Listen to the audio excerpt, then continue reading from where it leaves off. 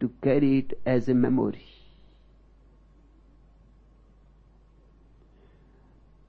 You need to memorize something because you don't understand it, out of fear. Maybe sometimes in future it will be needed. So you have to program your mind. But it is a tiring business. Focusing is concentration. Concentration is tiring. I teach you meditation, not concentration. And this is the difference. Meditation is just an open, relaxed being. Availability to all that is happening. And then suddenly silence descends. The beyond penetrates you. The heaven penetrates the earth. Then God is very close by. Hand in hand He is. You breathe Him. I want you to experience God with me. I don't want you to practice later on to experience God.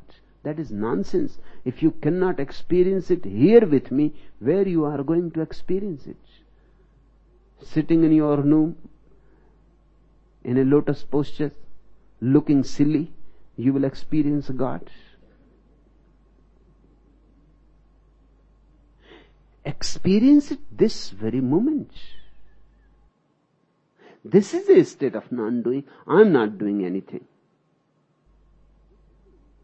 Talking to you is not an act for me. It is just a response. It is natural. Your presence provokes it. And I am not there willing it. It is happening. And you listening to me need not be in any kind of will. You also let it happen. Then there will be meeting, communion. There is no need to focus, no need to choose, no need to will. These are the ways of the ego. And the ego has to be utterly dropped. Then you live in a totally different way.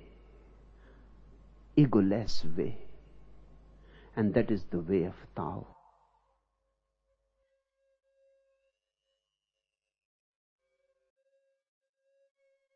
The third question: why do I always fall asleep during the discourse? This is a very ancient religious practice. This is not new. You are not doing something special. Religious people have always been doing it. So take it as a confirmatory sign. You must be becoming religious. I have heard during the Second World War, the pastor at a church was asked how many persons could sleep in the church building in the event of an attack. I don't know, replied the pastor.